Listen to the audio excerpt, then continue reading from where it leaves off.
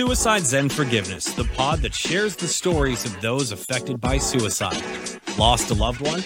Attempted it yourself? Did you know that when you share a burden, the load is lightened? Come listen in with your host, Elaine Lindsay. Suicide Zen Forgiveness, the podcast, is for education only. Some of the subject matter could be triggering for those that are newly grieving or in a poor state of mental health. Please call your local suicide hotline or mental health office if you need immediate help. Hello. It's wonderful to be back with you today. I am Elaine Lindsay, and this is Suicide Zen Forgiveness. Today, we have what I consider an absolute gift of a guest. And it's going to be, to me, a little more positive and uplifting. We share some very, very painful stories, and we do come out the other end with hope and looking towards the future. But today, we're starting in that place of hope and what we can do positively for ourselves. And without further ado, I would like to tell you a little bit about my guest. My guest is Sarah Sparks. I'm actually going to read her bio because I really want you to get the gist and the depths of who she is. So Sarah Sparks, MPA, is a highly sought after spiritual business advisor. She's the director of Spiritual Life, Community and Belonging, and she's the founder of Create the Spark, LLC. Sarah's an international best-selling author, podcast host of a top 10% nationally ranked podcast, and she's a successful business owner who's here on this earth to teach professionals how to lead with their soul by listening to their divine guidance. Sarah believes you are extraordinary and meant for more, and she can help you know why you're here so you can live the life you're meant to live. Without further ado, here is Sarah. Hello. Hello. Oh, I love it I love the introduction. And, it still is so weird for me to even hear my own bio because sometimes in my own head, I'm just Sarah Sparks. I'm still just that farm-raised, college-educated, former local government employee turned business owner chick, So. I love that. And that's part of what drew me to you, because you are you're wholesome and you're welcoming and you're empathetic and you're kind and you are always in service. And that, to me, is the epitome of what the better me I'm aiming for strives for, is to be. To me, it's like you're constantly in joy. Well, I appreciate that. And I also would like to be even more honest with you. I'm not always a joy. I may seem like that, but there are moments that I have a daughter, Joy, who's 5, and she sometimes takes me out of, or I get out of joy based on her reaction. Yes. Like this morning when she wouldn't eat breakfast and we had to leave in a matter of 5 minutes. Those moments are not a joy. Oh, I know. I won't always. I feel like at some point in my life, I won't always be so. Let's break it down. I don't know. I sometimes feel like I downplay what people are sharing with me, and I'll work on that. No, and the whole reason I asked that is exactly for what you answered me, because people tend to look at us and only see the shiny, lovely bits.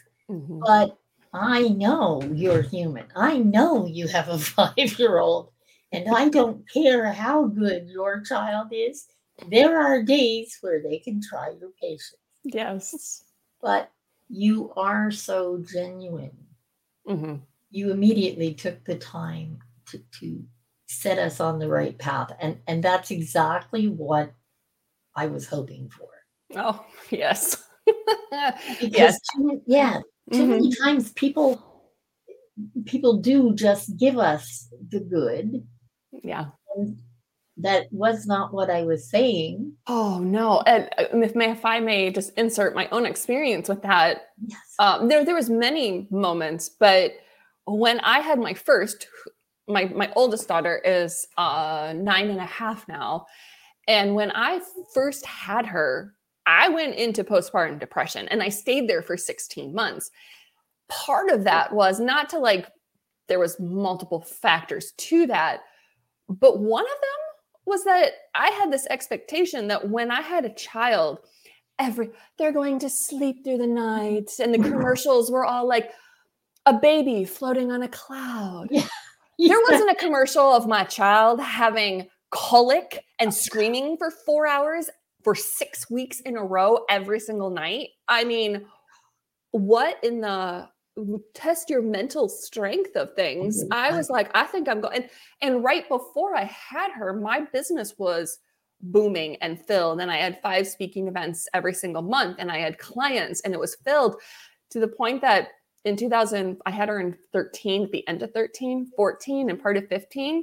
I was like, I don't care if you're happy, because I'm not happy. And oh my gosh, and I never want to share that with her, because I don't want to be like, oh, you did, like, because some parents, I think, like, oh, you're the worst birth I've ever had. And I'm like, oh, please, let's not put that on the child, but whew, yeah. So I had this expectation that life would be wonderful. And then, I had all these baby showers and people giving me these cute little shoes and things. Children don't want to wear shoes. No, they do not. Babies don't want to wear shoes. No. Don't get people shoes. Just don't. No. Like, maybe not even socks. Because definitely no shoes, no socks. I'm with you there, because you leave them littered through your day. Wherever you may be, you will find a sock or a shoe. Yes. And when they're really little, and you put those stupid mittens on so they don't scratch themselves, yes. Those too will be in that trail. I remember leaving those little mittens on for like, a good 2 days. Can't do that either. No, you cannot. And they're right in between her hands. And I was like, oops. I mean, like, new mom. Oh my gosh. But again, I look from outside looking in, never had kids, never babysat. I wasn't this person that was like, I love children. Can I hold your baby? I was like, yeah, that's good. You do you. Good job. But once I had my own, and their little souls chose me, Amira's soul chose Craig, my husband, and I 3 years prior to her even coming. She gave us a message. She told us what to name her. She says, whenever you guys are ready, I'll come. He and I had a conversation and was like, I think we're ready. She was conceived, and then and then out came Amira and Naomi. So, so she chose us, and having that experience gave me enough courage to be like, okay, I can be a mama, but I still had the expectation, back to the outside looking in, that everything is perfect. And then I got it handed to me. Like, no, it's not perfect. And what are you going to do with it? And I think that's a good question about life. Like, hey, life is not perfect. What are you going to do about it? Yeah. And the fact is, they don't come with a manual. Okay. And no 2 babies are the same. My 2 children are the exact opposite. Yeah. Oh, yeah, absolutely. And I feel for you. My sister had colic. Mm. And it was hard on all of us, to the extent that they bought me a present, and I rewrapped it, gave it back to them, and said, "Here, I'll give this back if you take that back." Was it headphones? No, it should have been. They didn't have headphones in those days. And God rest her soul, my sister never let me forget it. That was a story we often told people, that I really didn't want her. I was bound and determined on being an only child. It's not so great to be an only child. Mm-hmm. I can tell you, at the late age of 65, it was not what I wanted, but it gave us both a good laugh for many years. The concept of postpartum depression is actually a really good place to start, I believe, because it can totally mess with your head. It can, people, I know people who were worried for their own safety or worried for the safety of their child. It is not something to trifle with. And I think probably it's important that you get help. Mm-hmm. Yeah, for sure. I think many things contributed to my state of mental. I felt like I had to do it all. I was breastfeeding, so the baby was on me every 2 hours, but then she only wanted to sleep on me. So then there was that. So she was literally eating, sleeping, pooping on me. And I was used to meditating I was in my 30s when I had her. So I would meditate, I would help others, I would do speaking events. I had time with my husband. His love language is quality of time and physical touch. Well, when I've been touched all day by a child, there wasn't much physical touch going on. And then quality of time, there wasn't any. So then he wasn't feeling love. So then he would have his own experiences trying to fulfill those. And then I would take that personal. And I had all these tools. I mean, I was teaching them, but when I didn't feel supported, when I didn't feel loved, and then I wasn't getting to be me, like who I had gotten to know, I had no idea who this stay-at-home mom, non-business owner person was. Like, I was having to redefine me, and I got lost in it. And I think, so depression, anytime I have experienced depression, for me, and I cannot say this for anybody else because I've not done any sort of research or anything, but for me, from my observation of my own experience, depression is one of the furthest emotions away from me being my soul. So it is probably the furthest away that I could be from who I know I really am. And that emotion of depression is my indicator. Oh, you have walked so far away from me, soul, that now it's going to be a journey back. And I remember at 16 months, I walked outside of 16 months of postpartum depression and 16 months. And I walked out, and we lived in Florida at the time. It was always blue skies, sunny. Oh my God, yeah. But I walked outside and I looked up and I was like, when did the sky turn blue? Like, when did that happen? I mean, and I in 16 months, I was officiating weddings on the beach. I was doing little things that would bring in some income because I like to contribute to my household family, but I was still taking care of the child. And so different than now. But anyways, yeah, I would officiate weddings. So I would be out on the beach watching sunset and everything, but I wasn't seeing it. Yeah.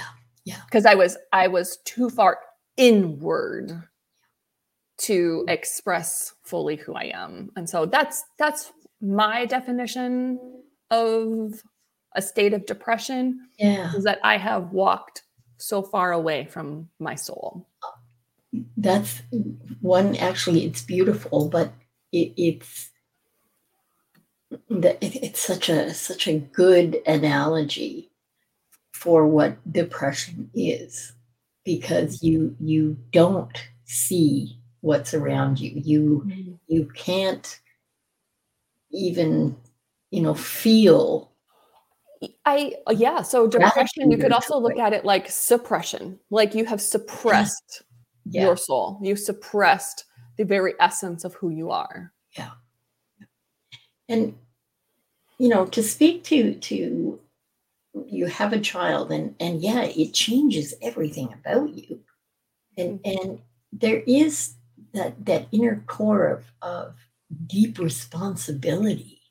Now you are responsible for this other tiny human that has to rely on you for everything. And that's huge.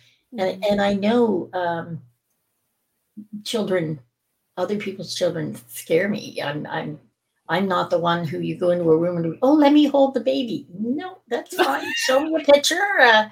Yeah, I'll just look from here. No, I don't want to touch the baby because God forbid I break it. We all have our little oddities, I suppose. Yes. But it's wonderful that you made it to that other side. And in all probability, I think doing those weddings on the beach and still contributing sort of gave you a little lifeline that allowed you to find your way back. For sure. Yeah. And the second child, I had the support that I needed. I didn't feel alone. And I wasn't exclusively breastfeeding. She didn't want to. So it wasn't just all on me. Right. And I think if people like that and they thrive, like if they like to have everything on them and they like that responsibility and they thrive on that concept and that experience, then they may not experience what I did. I'm not like that. I like partnership. Yeah. And so when I do feel completely alone in doing anything, it's just not, it's hard. It's hard. That's just me. So. Yeah. And I think a good point there is people who are the Lesh League and are very much about being hands-on at all times. They are looking at it from a completely different perspective. They in some way prepared themselves to lose themselves, to become this other that was now totally in service to this little being. Yeah. Yeah, I'm not one of those. I adore my children, my grandchildren, but there is a certain trepidation. I don't want to say fear. It's not really fear, but there are so many things that can impact our children, impact our grandchildren, that we don't have control over. And I guess I'm a bit of a control freak. Because there is so much we cannot control. From a soul perspective, for people to get into depression other than postpartum, to just fall into depression or suffer anxiety, or in my case, I had suicidal ideation since I was young. It was just it was a passing thought with everything. I burned the toast. Oh well, I can make new toast, or I can just end it. Like that's a little extreme, but that. No, I get what you're saying. I've experienced the same thing. So I mean, I get it. Yeah, it was always sort of one of those options. And the one thing that it's really important for people to understand, because we think we're the only one ever who's ever felt whatever way we feel. And I know I saw an interview a few months ago with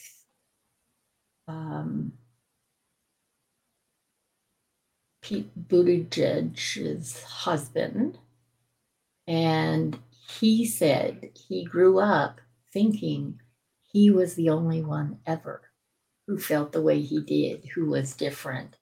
And it was just such a telling moment, because we all do that, no matter what the issue is for us, no matter whether it's big or small. When it's something that eats at our core, it's like we just assume we are in this bubble. Mm-hmm. And I don't know, from a soul perspective, is that something you can work on? Is it something that is sort of intrinsic to certain types of people? To feeling alone? Is that what you're asking me? Does, like, from a soul perspective? Okay. Feeling that you must say anything and everything that relates to your survival or your activity, your anything is only and all about you. Oh, from a soul perspective, you are not, from a soul perspective, if that's a very human, that's a very human experience, a human response. Because from a soul perspective, and it's almost like you come out of your human experience, your human body, and you can observe all the intricate connections with everyone. And then you realize that you are all one, and that you are all creation, and you are all this divine. And the human that's showing up, let's say you have a neighbor that drives you nuts, and they are just talking and being very negative and so forth and so on. You might be like, oh, this person is driving me nuts. But at the very core of who they are this divine creation. And there is an essence to them. They may have forgotten that essence. So it's not necessarily my responsibility to help this person survive, help them be happy, help them find. I mean, it's literally my soul's calling is to teach people to lead with their soul by listening to their divine guidance. I can channel one's soul's calling, why their soul came into their body during this lifetime. But even at that, it's not my responsibility to make them live it. And right. So it's not, from a human perspective, we think we need to do whatever we need to do to make sure that these things happen. But when we step into the essence of ourselves, when we step into that life force energy of that which we are, all we realize is that we are actually energy and that we're vibrating. And whatever Spirit has told me several times, but initially it was just vibrate at what you desire, and it has no other option but to come to you. And you can repeat that. You can stop this, pause, but vibrate at what you desire, and it has no other option but to come to you. That is recognizing that you are energy first and foremost. So when you're tending to your energy and you are focusing on your consciousness, your mindfulness, your energy, the essence of you, of who you are, then as that expands, you realize that you're not alone. You realize that you are one with everyone. So there is respect and honor that happens for that oneness that is within you. Then from that respect and honor, it permeates out into respecting and honoring others. So therefore the conversations change, you care less, you forgive more, there's a state of Zen. And so even if you do go into a state of depression, state of loneliness, when you connect back to, you plug into, you can recognize. A little tip for those is just like, ooh, I feel this way. Who am I plugging into? Am I plugging into, like, view yourself like an outlet, like you're plugging into an outlet.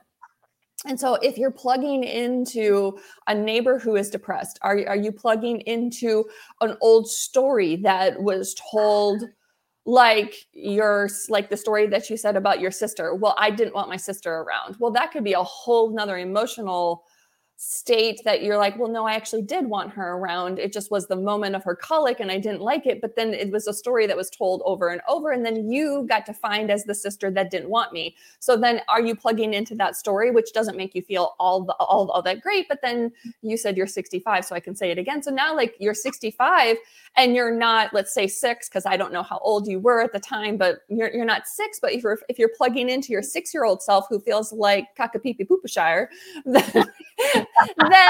then you may come back to that energy and you're not plugging into divine. You're not plugging into your divine essence. You're not plugging into that oneness. And so then you lose a little bit of respect and honor for yourself. So then you may respond in a way to now your husband or the dogs or somebody else around you, a client, and be like, well, I do want to be around you. It was just and then you're like, oh, wait, I'm not even plugged into, I'm not even connected to the moment. Good. I'm plugged into the past. And so I'm not even being my soul. I'm being my 6-year-old self who felt like crap about my sister. Like, does this make sense? It makes total sense. And just for clarity's sake, I am 67. Oh, I was 65 when my sister died. Oh, okay. And what you say, it rings so true, because I would make light of it as a joke. Mm-hmm. But there was a kernel of pain for her that I had felt that way. And I was 4.5. Mm-hmm. The other thing, unlike many other children, I had my mother, my father, my grandmother, and my aunt all to myself for 4 years. I had a lot of adults I could manipulate. So there was that too. But I understand what you're saying, and I think it's really important to get that when you know, and I guess my knowing came at 65. I started being much more present and relying on divine and soul for what I knew kept me where I need to be.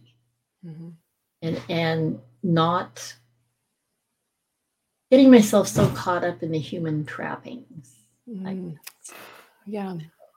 It was a big lesson that I had to learn. You're talking about human trappings. And one of mine is that I'm responsible for everybody else.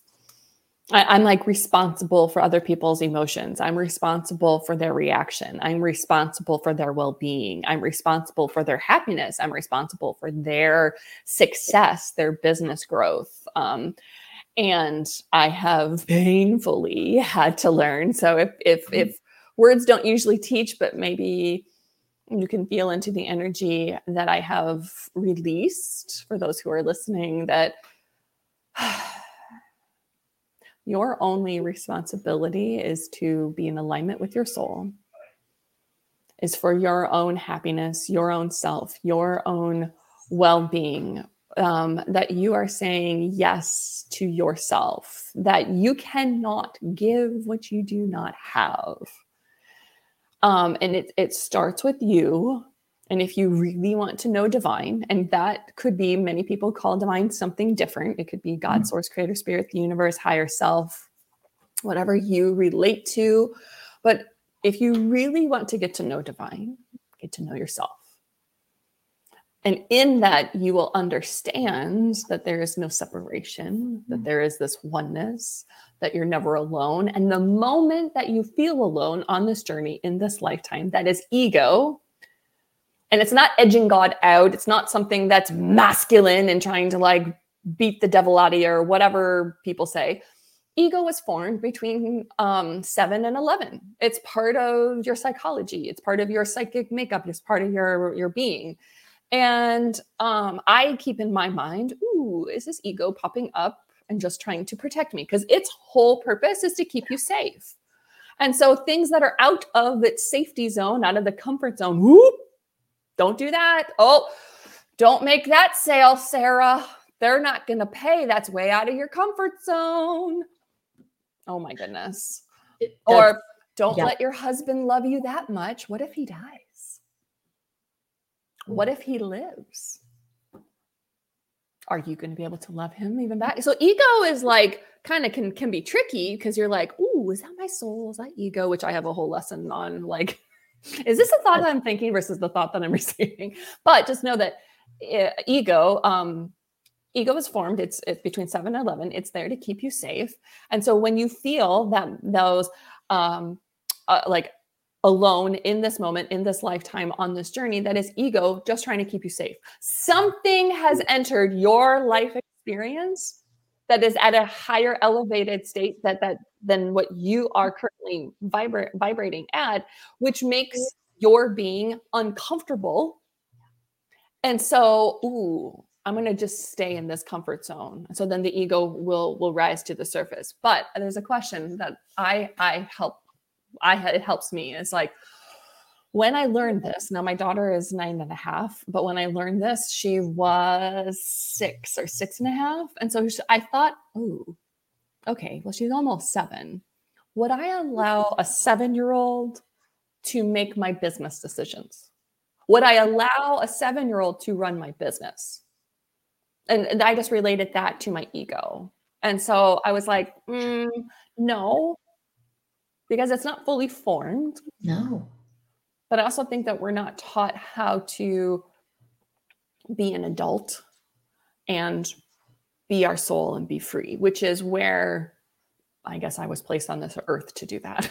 Yeah. No, that's such a good point. And to that, I'll put the question to you, because my understanding of ego and lizard brain and all of that comfort zone, the unfortunate thing is, because it forms when you're between 7 and 11, if the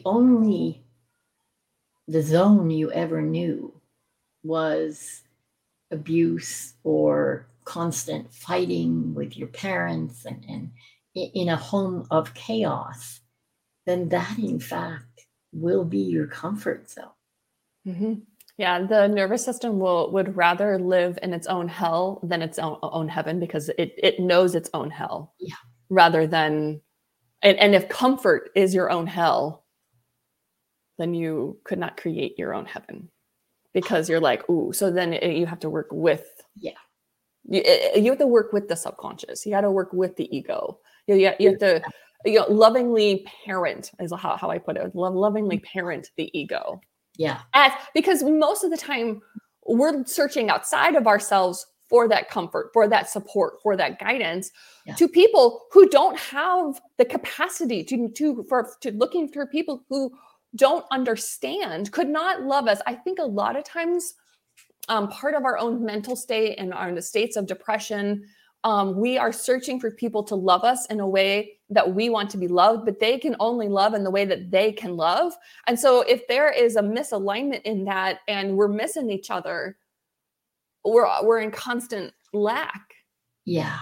And then we think, oh, what's wrong with us? And I don't think that's necessary. Such a good point. Such a good point.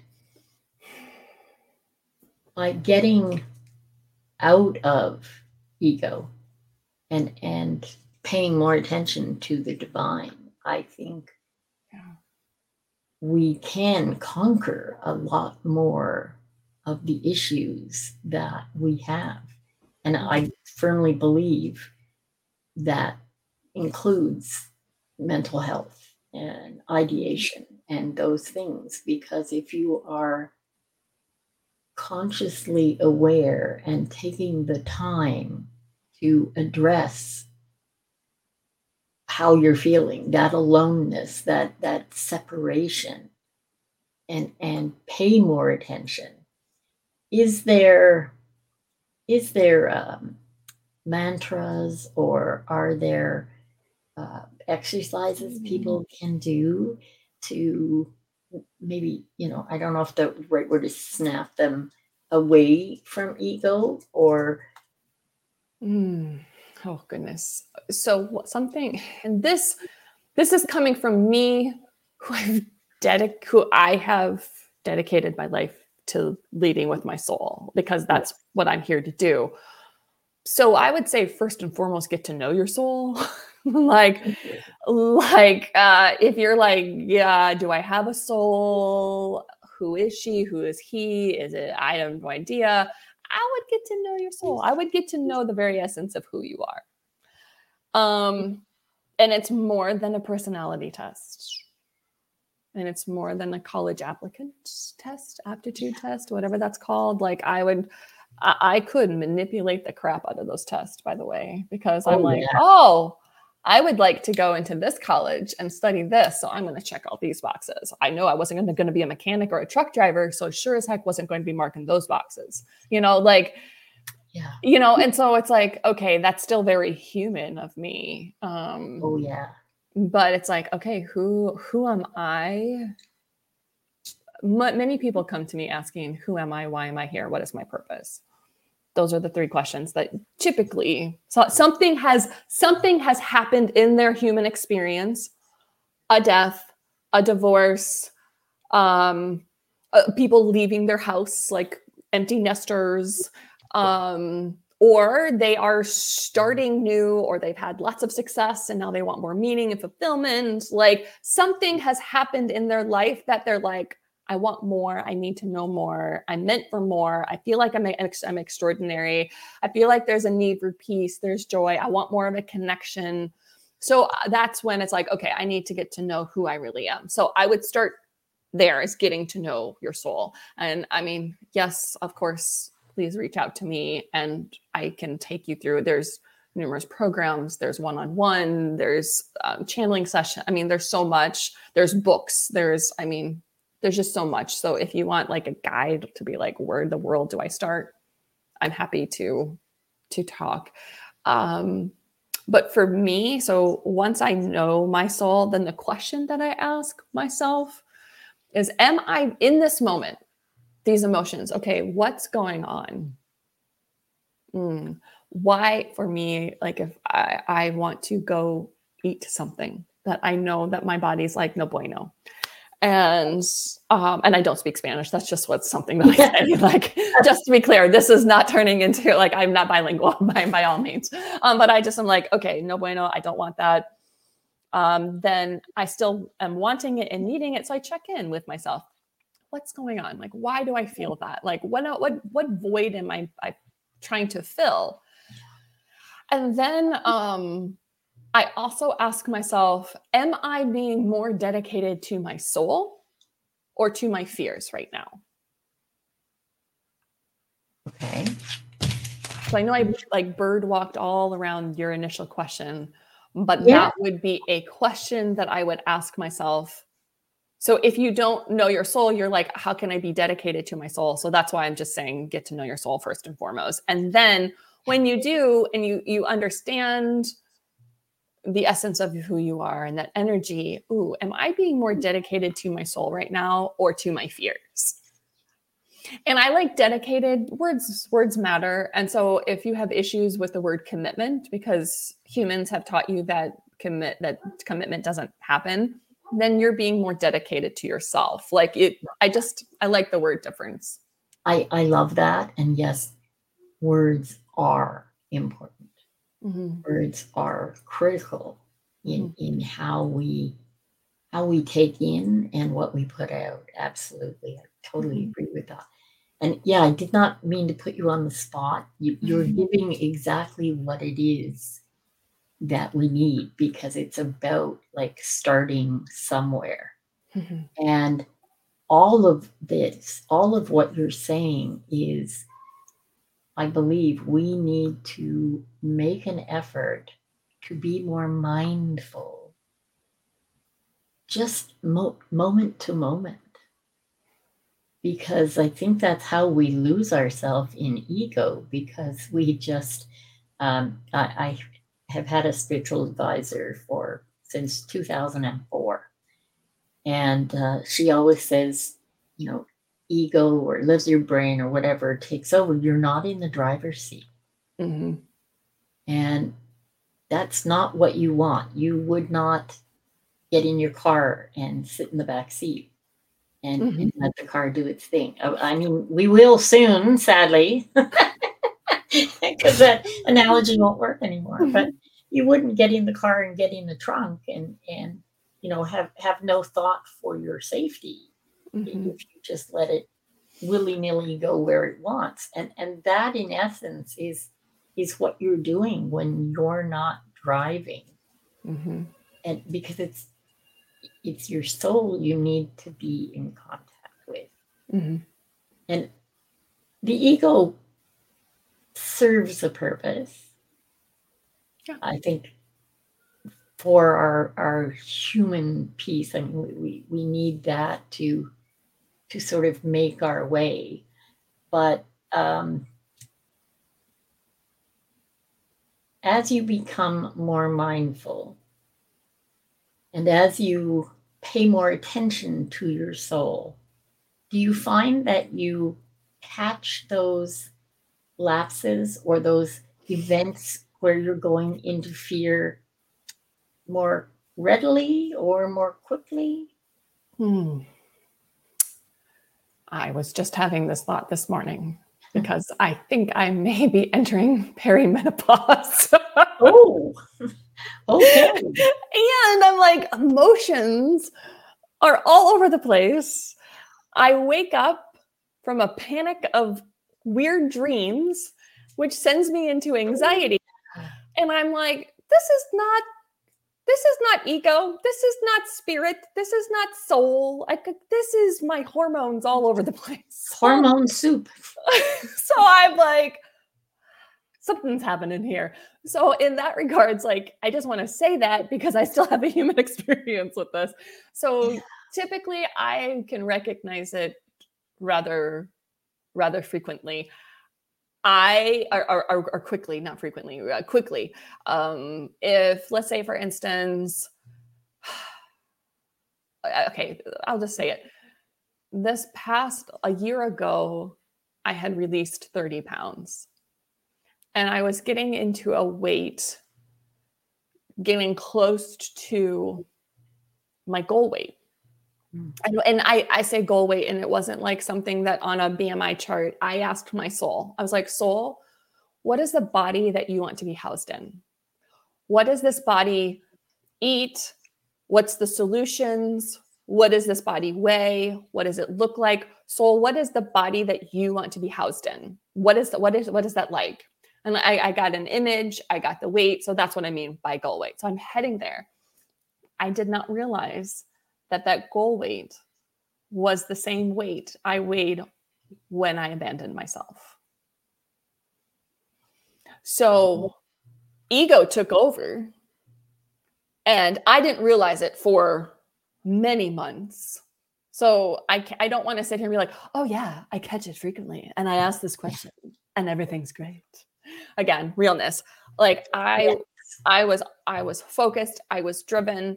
I was very organized with my meals. Everything was great. And then all of a sudden I was like, oh, I'll have a spoonful of Nutella. Oh, I'll have a few chips. It doesn't really matter. Like I was abandoning myself again. And I think myself, I look at it now as in my capital S self, my higher self, my soul. So am I abandoning my soul? Yes, you can. And I had a client say, yeah, you can. She's like, oh, I like the word abandon. She's like, you could look at, I'm abandoning old habits. I'm abandoning this past, these stories. I liked her take on it. Yeah. And also, I don't want to abandon myself anymore, which then turns back to, am I being more dedicated to my soul than to my fears? And I didn't realize that weight, that weight was what was even an issue. So I just said, I was like, is that why you, like, soul, like, is that why you, and it was like, yeah, you needed to heal that, or you would have continually abandoned me. Yeah. And I was like, okay. I was like, is there a different weight? Now that we've healed this, now that I've committed to you and I don't want to abandon you anymore, what is that? And I got a different weight. And it was like, okay, cool. So I don't know if that helps or not, but I'm just. It really does help. Okay, Sarah, because the question was more about me knowing and feeling. You were going to answer it honestly because it's important for all of us to understand that perfection doesn't exist. And it's not what we're aiming for. And you do this work and you are incredibly good at what you do. It just, I mean, I can feel your, I guess the word is strength in partnering with other people to present their souls. That's how I see it. Mm-hmm. And that realness is sometimes what people need to hear. Because yes, it's what we aspire to. I so want to be absolutely hand in hand in league with my soul every moment of every day. And that is not realistic. What needs to come up to heal and forgive will always come up, whether you recognize it or not. Yeah. And so the F is forgiveness, yes, in your show? Yes. And there was a moment in June, so last month, I don't know when this is going to come out, but most recently, that I realized I had not forgiven my husband for something that occurred probably 7-8 years ago. And I thought I had. And so I was like, why is this coming up again? And he mentioned it and I just kind of like, whatever. But I realized I hung it over his head and I would bring things up. And I thought to myself, wow, there will never be a healing. There will never be freedom. And I think that's what we all want, is for freedom in to be ourselves, to explore, to journey, to go on adventures, to freedom to love, freedom to choose, freedom. And Spirit says to me, forgiveness equals freedom. And surrender equals success. And so my husband is screaming over here, energetically speaking, not actually screaming at me. He was like, all I want is to be free. And I was like, and energetically, I was like, what is he like? I know. And what I mean by energetically, I can feel people. Like I can feel what's going on. You're like, it's not like most of the time when I was younger, I would have stomach aches or back aches because I would be feeling what was going on around, but I didn't have words to express it. Right. But the more that I express divine, the stomach aches go away, the back ache, like it's all just, and we hold, and I know Louise Hay said probably this first, but we hold dis-ease in our body. And so if we haven't forgiven, if we're holding that guilt, where do you feel it in your body? And what do you need? Who do you need to forgive? It's not usually what, it's who. It's like, who is bothering you? It's so good. And just so you and the audience understand, because I think I've talked about this before, but it is forgiveness. It is Suicide Zen forgiveness, because the final for me was forgiving me. And it's a work in progress. It's definitely a work in progress. But the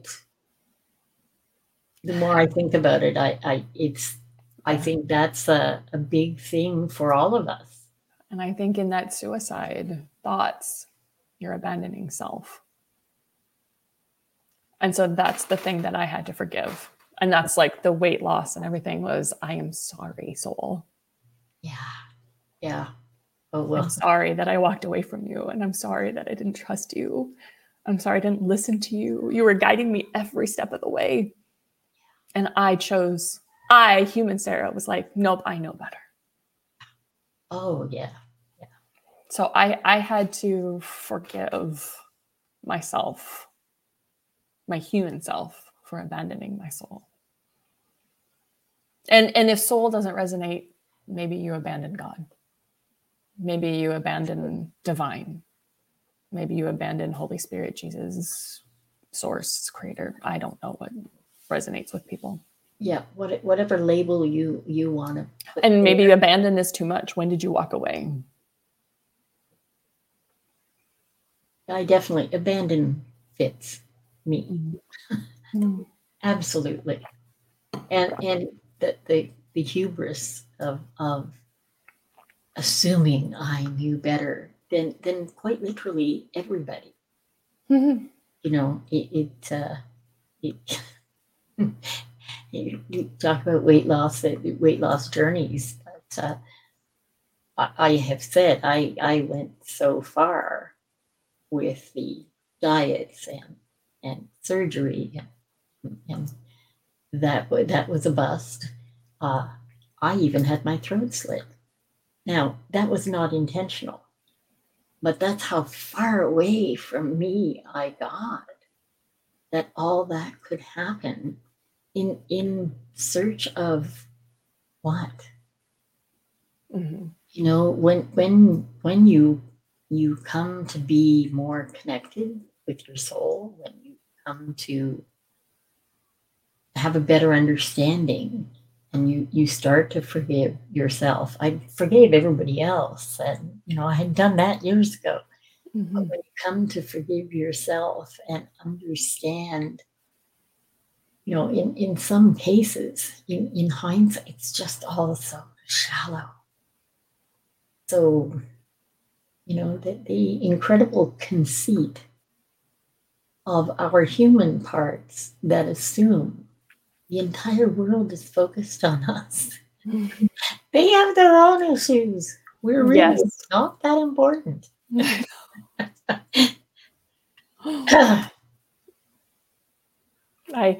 Speaking of that, for an example, I bought a swimsuit that's it ties with strings, and you know, Wow. It's light blue, and I freaking love it. But I thought, oh, I've gained the 10 pounds that I didn't. You know, when I bought it, I was 10 pounds lighter, and you know, now there's a little bit more squeezing on me that my husband can grab onto. But I'm like, oh my. And so I wore it to the pool, and I was like, I'm going to wear this. I mean, it's just our community pool, you know, we live in a community. And I wore it, and I came home, and I didn't care. I just walked around like, who cares? Like, it's a swimsuit. I've got a body. Here I am. And I came home, and Craig says to me, so did anybody say anything? Like, you were afraid that someone was going to say something to you? I said, oh yeah, no one cared.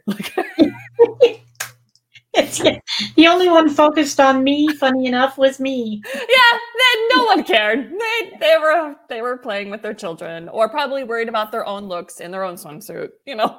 Absolutely. No one came up to me like, wow, why are you wearing that with those thighs? You know, no one says that.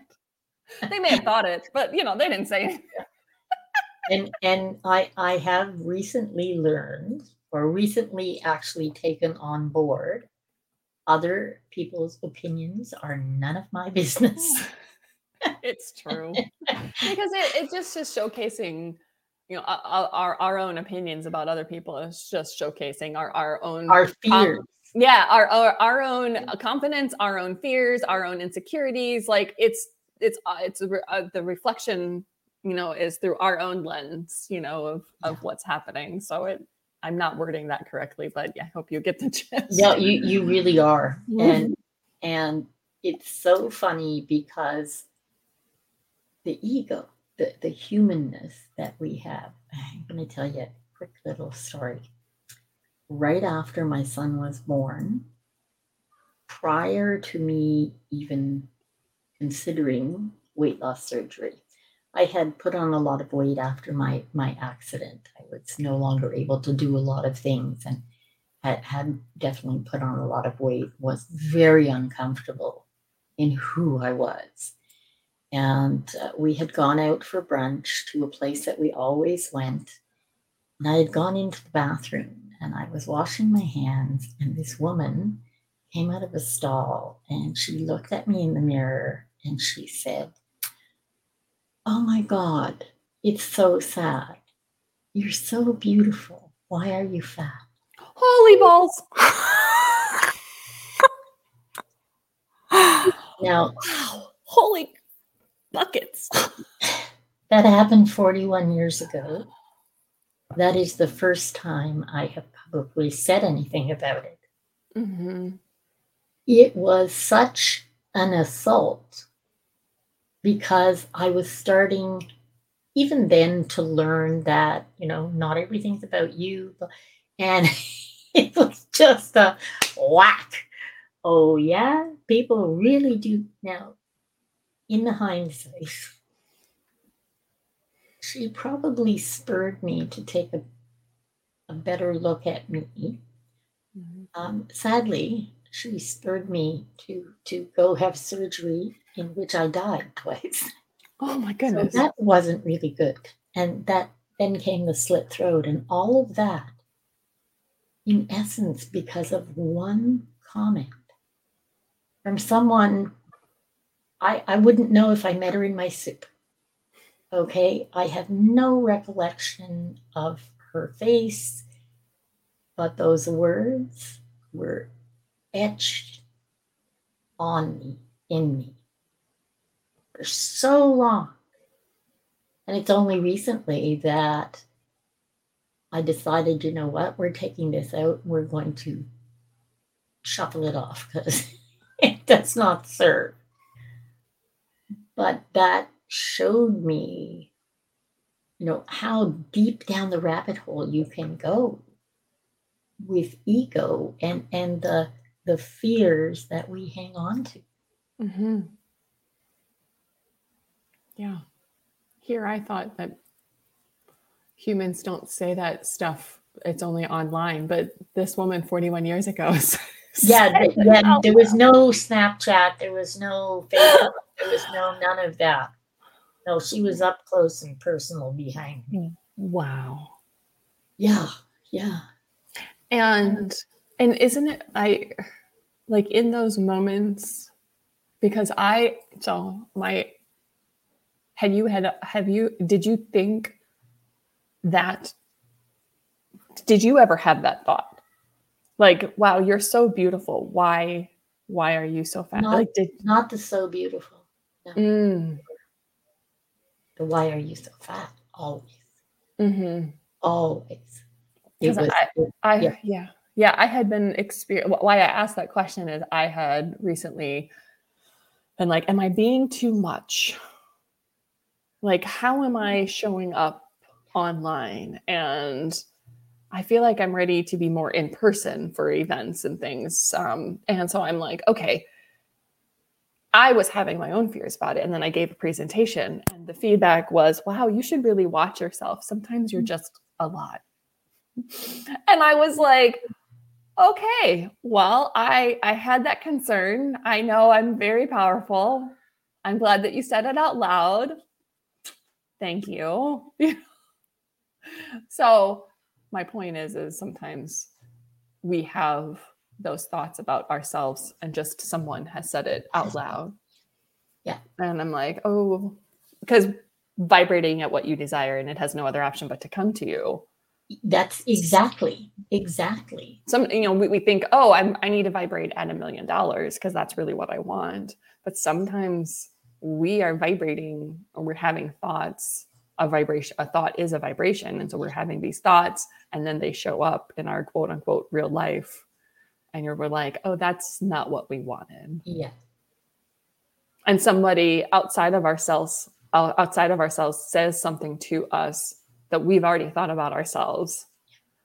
And we're like, oh, yeah, hearing it out loud, that's not what I actually want. Yeah. And not in tune enough back then, or at all, to what I could and would end up being. It just became like the thorn in the lion's paw. It was consistently, I stepped on that all day, every day. Probably because that's how you were defining yourself. You didn't anchor into, you didn't plug into your soul because you didn't know who your soul was. So then this is how I'm going to define myself as. Yeah. Yeah. And it was just confirmation of what I considered was true. The second half. Notice I didn't hear the first half. It was that second half that was just for me confirmation. And in hindsight, that was what led me to go against my whole family and go have a surgery that no one else wanted to have. So it's really critical that we get to know our souls so that we don't live out our fears. Yeah. All right. And at 67 years old, I'm here to say that it's never too late. It is not. And just, sometimes some of us are slow learners. But I hear you. Well, I have to say, forgive me, I have kept you well over time. I think conversations with you are incredibly beneficial, and I know the audience has, I'm sure, taken some very much needed nuggets from this show today. We will have all of the information where you can contact Sarah and follow her on her socials and go check out her podcast and all of the that is the lovely Sarah Sparks. I cannot thank you enough. I do have to ask at some point, I would love to have you back. Oh, yes, of course. Excellent. Well, that has made my day. Thank you for having me. I love having conversations and I love sharing. And sometimes, spirits told me not to necessarily talk about those times that I was suicidal or that I planned my own death.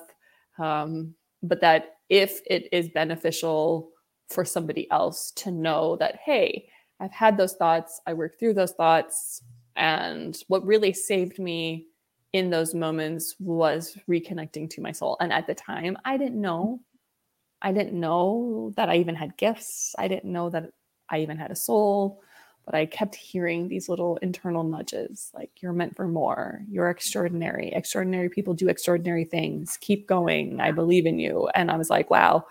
And at the time I was like, if something outside of myself can believe in me, I can figure out what I'm meant to do. And so I would just listen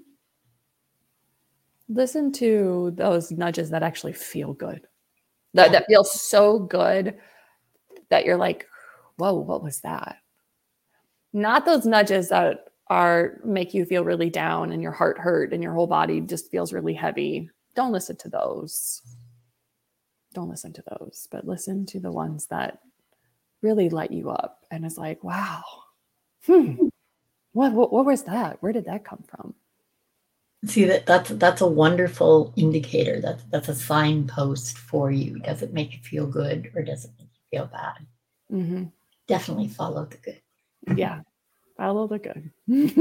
Absolutely. So on that note, thank you very much for spending time with us here. I'm Elaine Lindsay. This is Suicide and Forgiveness.